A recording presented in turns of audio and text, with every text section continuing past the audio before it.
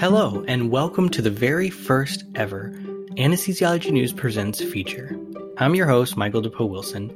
We have an exclusive interview with an anesthesiologist who has a very personal story to share about her struggles with opioid diversion and abuse. Now, her story has been well documented, including an article that appeared in Marie Claire in 2019. Yet, despite her story being so well known, her identity has never been revealed. She has decided to come forward and speak publicly about her experience and struggle with opioid addiction and the perils of drug diversion as an anesthesiologist for the first time. Her name is Jody Coleman. And Dr. Coleman agreed to speak with James Pruden, the editorial director for Anesthesiology News, so that she could share that story openly and publicly for the very first time. Here's James's conversation with Dr. Coleman.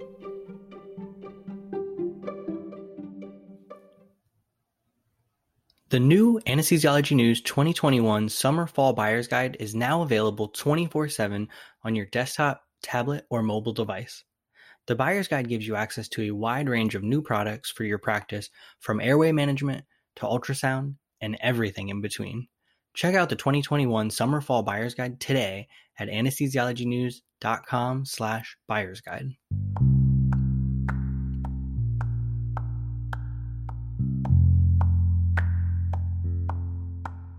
Hello, everybody. This is James Pruden. I'm the editorial director of Anesthesiology News.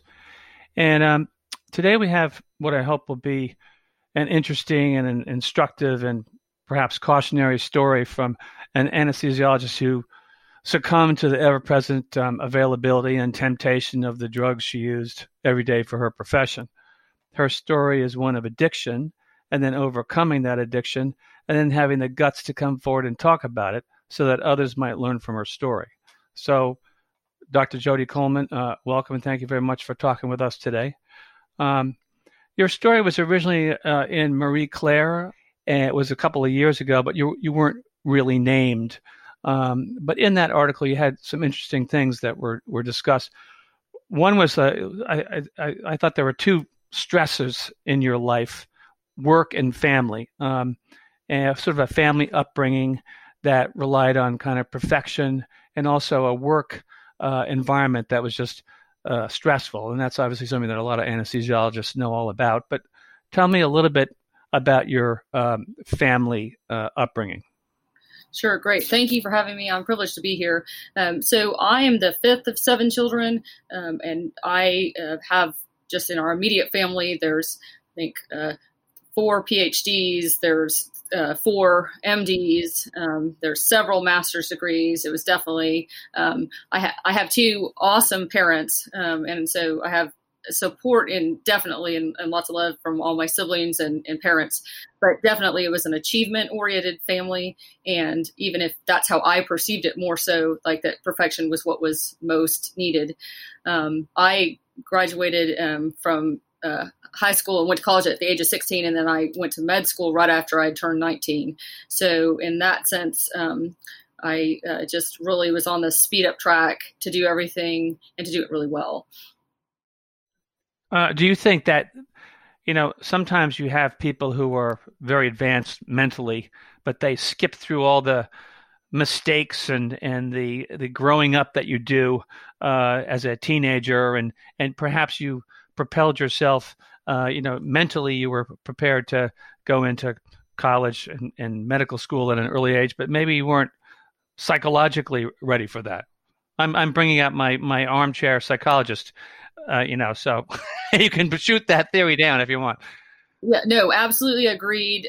For sure, with the benefit of hindsight, without question, that was emotionally, I wasn't ready. And they talk about in addiction, even sometimes, like when someone starts using, for instance, like children, if they start using at the age of 14 or something, sometimes they're emotionally stunted or kind of arrested at that age. And some of my treatment team subsequently has said that there was definitely, I'm sure that I was not emotionally ready, even though I very much thought I was at the time. Uh-huh. So, well, one of the things that I found was so, unusual about your story that was in Marie Claire was the fact that there was really no alcohol abuse. You were already a very successful anesthesiologist. You weren't just an anesthesiologist. You were very at the top of your game. No alcohol abuse, no pot abuse, no really nothing. So you went from what I was refer to as 0 to 150 miles per hour, which I think is very unusual. They talk about alcohol and pot being gateway drugs to bigger things, and I think that's, I don't know if that's disputed or not, but I think that you see that a lot in these cases. How would you explain that? Because the unusual aspect of that I found interesting. Correct. Absolutely. And I have been told, I think a lot of us in the recovery community oftentimes say that we think we're terminally unique. That's one of our problems. We think that they only apply to us, and we get into our heads about that. And I should say I shouldn't put it on anyone, but that's a common theme. But that being said, I have been told that is very unusual, that I didn't elicit other addictive behaviors to substances prior. I did have a little bit my workaholism, and I had some eating disorder issues as a teenager. So those are kind of that addictive personality. But yes, and in fact, for me, from an anesthesia standpoint, I was like diametrically, like super opposed to using to anyone that would use drugs, especially like the fentanyl and sufentanil, because my two of the cases that I've been pretty involved with. One was when I was an attending, there was a resident that we had been using, and the other was another anesthesia personnel later when I was in private practice. But I associated those people. They had a lot of clinical problems, personal problems, kind of what we think of it in the anesthesia world as the stereotypical things. And I was so intent. It was the most important thing to me to be the best anesthesiologist, even more so than to be a good human. So I realized I lost my way along. But it was definitely unusual in that sense. And I think we'll talk about later kind of where my switch flipped, where I changed my thinking about it. So just to be clear, we're talking about the drug of abuse here is fentanyl and sufentanil, which obviously is, many more times more powerful than morphine, and really dangerous in a lot of people's hands. Obviously, being an anesthesiologist, it wasn't as dangerous in your hands because you knew how to dose it and everything. But what about the work environment? So you have the perfectionist upbringing, even though it was a loving family, but it was very perfectionistic. You've got a bit of an addictive personality showing in other ways, but you also have a stressful work situation. And one of the things I thought that our listeners might be interested in is the fact that the situation at the hospital where you were working was a anesthesiology group, and maybe they cut a little corners and more people, you had to work a little harder to keep the group happy. And so just talk a little bit about that, because I think our listeners are going to be interested in that. Correct. That part was very appropriately, accurately highlighted. For me, the work stress, as far as like clinical, taking care of really sick patients, that part I always enjoyed, and that part didn't get hard. What for me was hard was I was the medical director of a group that was at the hospital. And so it was an impossible situation, and many times between the group that I was working for, I had a pretty hostile relationship with the people above me there, within my group. They, for whatever reason, I don't know if they thought I was going to trying to take over the contract or what, but my hospital was who really wanted me. I had a good reputation with the hospital across town, and the surgeons really wanted me, and I was, very requested to take care of cases, and they and a workhorse and really, asked for a lot out of myself and my group, and produced really good results. But I was chronically not given enough staff to be able to take care of the amount of cases that we were or rooms, sites that we were supposed to contractually cover. We had huge amount of turnover of the anesthesiologists. There were 7 of us, and we also have anesthetists where I work, but there were 7 full-time anesthesiologists. And in the 3.5 years I was there were 34 people that rotated through those different spots. Wow. Yeah. And so the surgeons would be unhappy, as you can imagine, then with someone coming in constantly different, and some of them had different clinical skills or levels of skills. It's a busy private practice group. There were regulatory things that my group wasn't doing, that the hospital wanted to do. It was just, for me, it was the political environment in an untenable situation of, trying to cover 20 sites with half the people that we needed and try to make that magic happen. And it's funny because I don't know. I think that situation exists now and maybe more than ever. So it's a tough situation for anesthesiologists to be in. I would guess the only thing to do is to let your feelings be known to the higher ups and try to work it out. But it's a tough situation to be in. It's definitely a huge stress for sure. Huge stress. And I did actually bring it to the higher ups quite a bit. Where I failed is I had this really bad work situation, and then simultaneously my marriage was a disaster, and I refused to ask for help from anyone. I just thought I could handle it myself. And that's where I got in trouble, because I didn't ask or use any of the other resources that I now know were available to me. We talked about your personal life. So there was I think it was a nurse anesthetist at your hospital who you became involved with, and he actually was doing some fentanyl on the side, number one, but he sort of showed you the face of addiction. And I guess I sort of looked at it as he almost presented this possibility for you that, hey, if it works for him and he finds solace and comfort in doing this, then maybe it would work for me too. Correct. Exactly. That was it. It was actually a nurse, but those the details. But and that was the face. He was really good at what he did. He didn't come across as what I had equated in my mind with a fentanyl user. And that was exactly it. He said, like, when things are super bad, uncontrolled, this is just like, it's saying it was an okay thing, which obviously my thinking was already messed up. It's never okay. And but definitely someone that I adored and thought very highly of, and I was using, and that's where my thinking switched. And yet you actually kept it from him. When he found out, apparently he was very, very upset that you had gone that extra step. Am I remember that correctly? Correct. Absolutely. It was said that I was a good person. I was a good girl, that girls didn't do this, and that, there's some dynamics. But yes, he was very, we didn't use together. He did not want me to use, and was very upset. And for the majority, basically for the bulk of the 8 months that I was using, he was the only person that knew. And let's talk about the use. So just so our listeners who know about these things can understand the level of abuse that you were doing at the time. What sort of amount of fentanyl or sufentanil were you taking in any given day? Right. Well, so when it started, the first time I ever used was I gave myself 25 mics of fentanyl at home. And you're exactly right. Some people thought it was weird that I went straight, didn't try hydrocodone or didn't try anything PO. I went straight to IV drugs.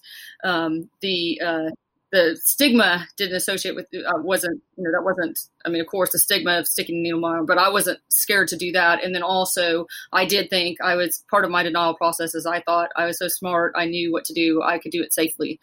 I said that I was this drug addict with standards. I didn't want to be, I didn't want to take anything from my patients, so I was only going to use the waste kind of quickly in my brain, is what I should say. I thought this. And so I changed relatively quickly from my drug of choice from fentanyl to sufentanil, because of the way that our hospital worked. There was a lot more available for waste to use so I switched kind of quickly. By the time that I got my intervention, it was not uncommon for me to use 100 mics, which I know roughly to non-anesthesia people, that's roughly close to near anywhere from 700 to 1,000 mics of fentanyl. Within just kind of a short period of time, sufentanil had to be dosed more rapidly in succession than if I had just used fentanyl. I interestingly did not have, I didn't have any withdrawal symptoms for the time periods in that I didn't use. There were a couple weeks that I went on vacations and I didn't withdraw. So that was another part of my denial, that I wasn't an addict. Right. So you mentioned waste. Basically, there's a couple of ways you can steal these types of things. And one, of course, is you waste drugs that are not used. But just tell us a little bit about how you can steal those wastes. I mean, sometimes just literally someone's not looking who's supposed to be looking, and you can just take the syringe or whatever. That's one way of doing it, right? Yes, or like a case is canceled, and so there's that amount sitting around. Syringe swaps. So taking using whatever is there. If there's a remaining amount of the drug at the end of the case, changing that out with saline, and then wasting with a witness, as doing all the things that you're supposed to do, but I was actually wasting saline and or some other non-controlled substance, and I was and putting the fentanyl somewhere, or fentanyl to take home and use later. Those are kind of the real right off the bat common ways. Also, and I appreciate you saying stealing, because that's absolutely what it was and is. And I say medical professional, use a fancy word of diversion because that sounds better, but it is stealing. Yes, there's, it's definitely not something that I'm proud of doing at all. So. Right. Well, there are ways to guard against that. I think IntelliGuard is one of the companies that has equipment out there for that. Can you tell, you were on a podcast today with IntelliGuard, for whom you've talked about this problem. Can you mention what it is that they do? Yes, IntelliGuard is a great company that I appreciate their willingness to be proactive and part of the, obviously the prevention part of it, as well as all the other steps of the regulatory steps. But it's a company that has RFID technology built in, and it makes the automated system very easy and takes care of it's an intuitive workflow and makes that system be much easier for anesthesia providers to do all the regulatory things we need to do. Also, it helps with drug inventory, knowing where drugs are at all times. And then at company mission level, they've really taken a proactive step, even over years, the last few years of that I've been involved with them, of wanting to do a holistic approach to helping the providers and patients stay safe. Do you think, I think we ran an article, I think about it a year ago, and the person who was interviewed said that anesthesiology as a specialty, it's not maybe the worst, but it has a special, the drugs are right there. And so the field of anesthesiology might have more of a problem with drugs of abuse than other specialties. Do you think that's true, or maybe not? So, yeah, personal opinion only. I know that probably almost all of our listeners will know the articles that talk about, some say that it's higher in anesthesia. There's been different studies that Talbot study in the different articles. So I know there's differing opinions, and the numbers are hard to quantitate. One thing that's interesting, I think now it's evolving, is how, probably even 5 years ago, fentanyl was and sufentanil, the drugs that I chose to use, were pretty limited to anesthesia personnel being able to get. And it's so widespread now. So I think that is interesting, just being in recovery and watching the surrounding recovery community with me. I guess I say yes and no. I realize that it's a unique problem for anesthesiologists, but there are also lots of other specialties that are dealing with addiction issues as well. And as of course, there's other drugs to be addicted, and there's also plenty of alcohol problems out there amongst, alcohol, of course, being readily available. So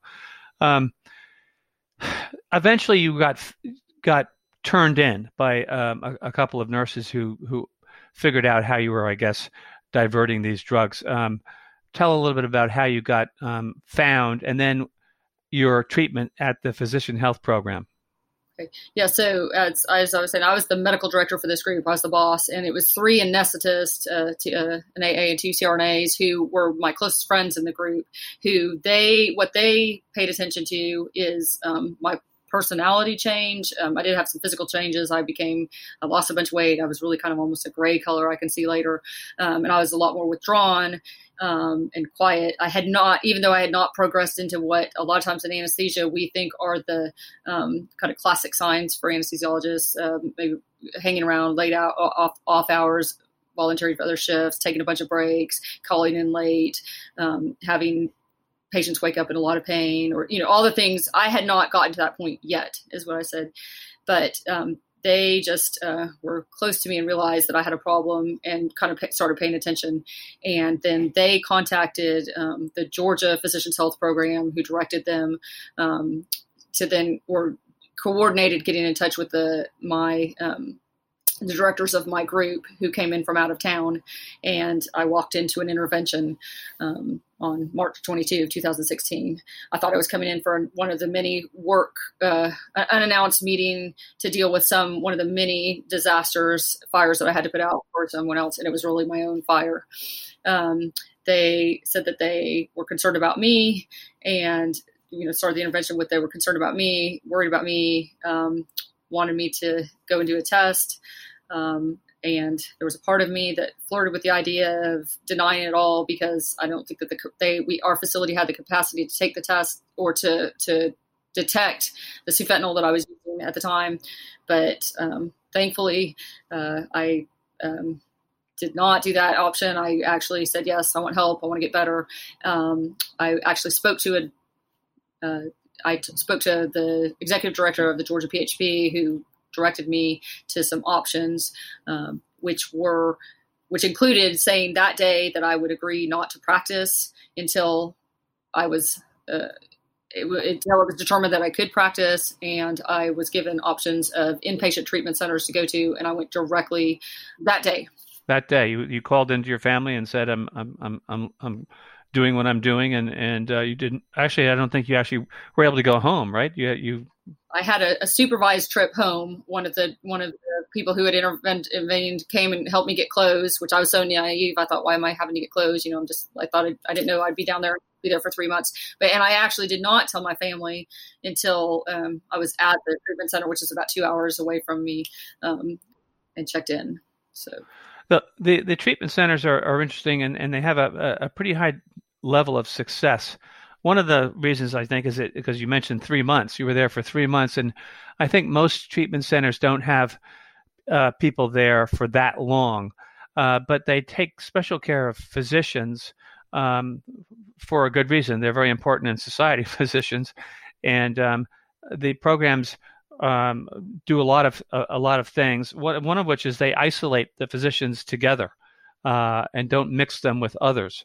Could you talk about that? Talk about that idea, because that's sort of an interesting idea, and what the treatment was like down there, which I'm assuming is kind of a 12-step program, perhaps on steroids.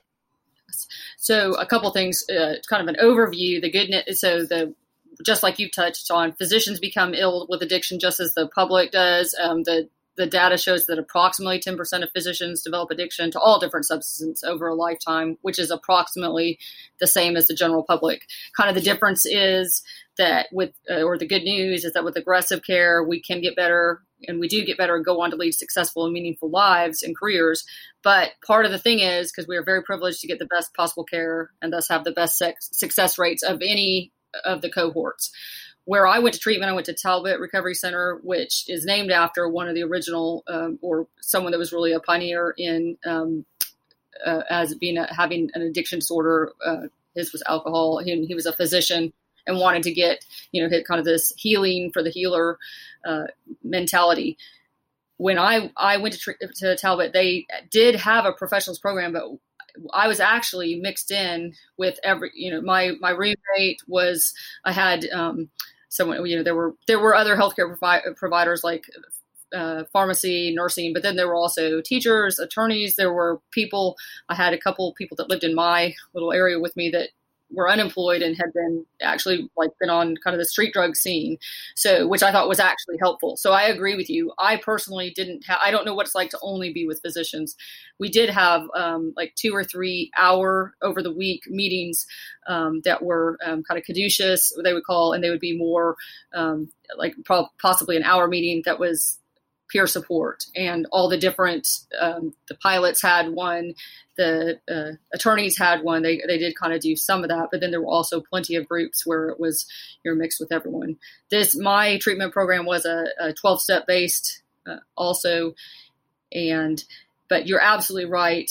The 90 days that I was mandated to do, I promise you, I did not want to do at the time. I said, I'll just behave. Just let me go back. I'll never do it again. I know I was really bad. And absolutely, I needed to do that. So. Yeah. And as a 12-step thing, are you continuing to do the 12-step, going to meetings and things like that? Is that what's requested of you? Yeah. So kind of then continuing with that, just with my overview, I know a lot of states have physician health programs to different degrees. My contract, once I got out of my 90 days of treatment, and I don't know if you want to talk about it later or not, but one of the things that's discussed with anesthesia specifically, and with my addiction to parenteral narcotics, was a very serious discussion if I would even go back to anesthesia or not. So, but once I completed my 90 days and I then had a meeting and got discharged home, had a meeting with the director of the PHP here in Georgia, and had, kind of went over my specific comorbidities, for instance, a big anxiety disorder, social anxiety disorder, things that I had not been managing at all, the unique home stress, and in specific regards to having a spouse at the time who also had used, just kind of the whole picture, my specific addiction, illness picture, and then what was going to be the treatment plan for me going forward. And so in that meeting, it was determined if I could go back to work, and then if so, when I could go back to work and under what conditions. And indeed, you are back at work. Tell us about that. So you're back, being an anesthesiologist. It's interesting because, of course, there's temptation involved with that. You're seeing the drug or drugs that you were tempted to take before, and I was struck by the fact that there's no specific, they don't treat you any different from any other anesthesiologist. They don't watch over you any more or less, and which I thought was sort of a questionable thing. I thought that they probably should. So talk about that. Right. So absolutely a couple different things. One thing I didn't give my standard disclaimer, but all of the decisions I made were my decisions. It's not anyone else's fault. It's not my ex-husband. It's not my work. It was my fault in my decisions to do the things I did. Also, I don't try to excuse anything I did by talking about it later. But one of the things for me for going back to work is I chose to not go back to the environment where I had been, to that job. I said, I'm not going back to that hospital, although it was not its fault. It was just that environment for me was very, very unhealthy. While I was in treatment, I interviewed for another job at a hospital approximately 30 minutes from the other hospital, and they knew my whole story. They knew I was literally at a treatment center and what for. I interviewed with the whole med exec committee at that hospital and answered completely forthright any questions that they wanted to have. And then they had a discussion whether they wanted to hire me, knowing the risk that I incurred for them. When I showed up at the hospital, I said, I will do, in the process of credentialing, I'll do whatever kind of requirements you want from me. If you want me to not have access to the controlled substances, if you want me to waste my drugs differently, if you want, someone else to, if you want me not to take call solo for the first little bit, so I completely volunteered for that. One of the things also I had, the support of the PHP the entire time, and that is random drug testing, urine drug screens at least 3 or 4 times a month, as well as hair sample. I did hair samples and nail samples throughout this entire 5 years, 3 months since I've been in recovery, and they were always overlapping. So they covered that was always there. So that's at least some part of So agreed that I think to answer your question, I think every place should be individual, and I do not think it's a good idea to not put a bunch of safeguards around any of us, but especially myself and others that are in recovery. Got it. You're coming out like this and telling your story, as I said, I think it takes a lot of guts. And what are you hoping to accomplish by this approach? Well, I genuinely want to help anyone that I can help. When I go and talk to medical students, for instance, or residents, I tell them that I don't think everyone's going to end up like me. Although it could happen to anyone, it doesn't happen to everyone, and I realize that. But that leaves in a room, if we even think that the number is 10%, approximately 90% of the people I'm talking to may be in the position of my 3 friends who saved my life by being willing to have the courage to say something about me. And definitely there's still a cultural thing, at least where I am, of wanting to protect this person worked so hard to get this career. Let's not, seeing some red flags, right, but protect them. And in reality, I was protected by being intervened on, even though at the time I was furious. Thank goodness that I hadn't hurt anyone, that I hadn't caused a bad outcome, that I hadn't, so many good things that were done by that. So to give people the encouragement and the courage, also to, if I can help anyone that feels like I did or isn't, it was like I was about not being able to have balance and manage things. And so to encourage them to ask for help now before it gets to that situation, and definitely to show that it can happen to anyone. And just to try to help others is my motivation for doing it. Mm-hmm. Anything else you want to add?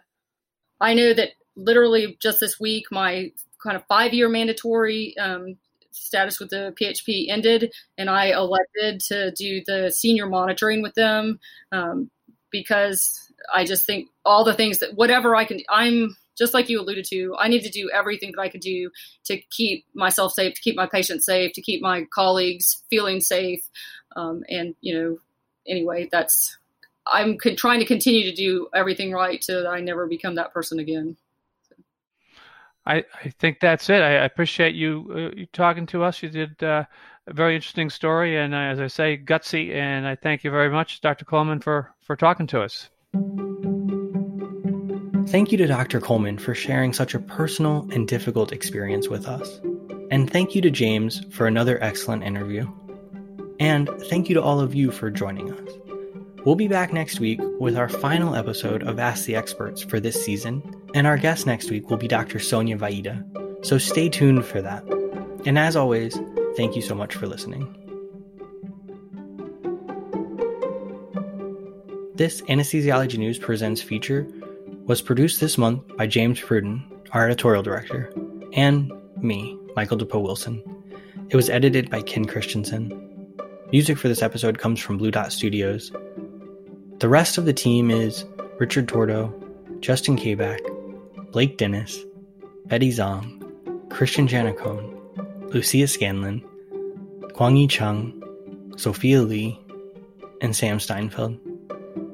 Anesthesiology News Presents is a project of Anesthesiology News, the most widely read publication for the specialty, and the McMahon Publishing Group.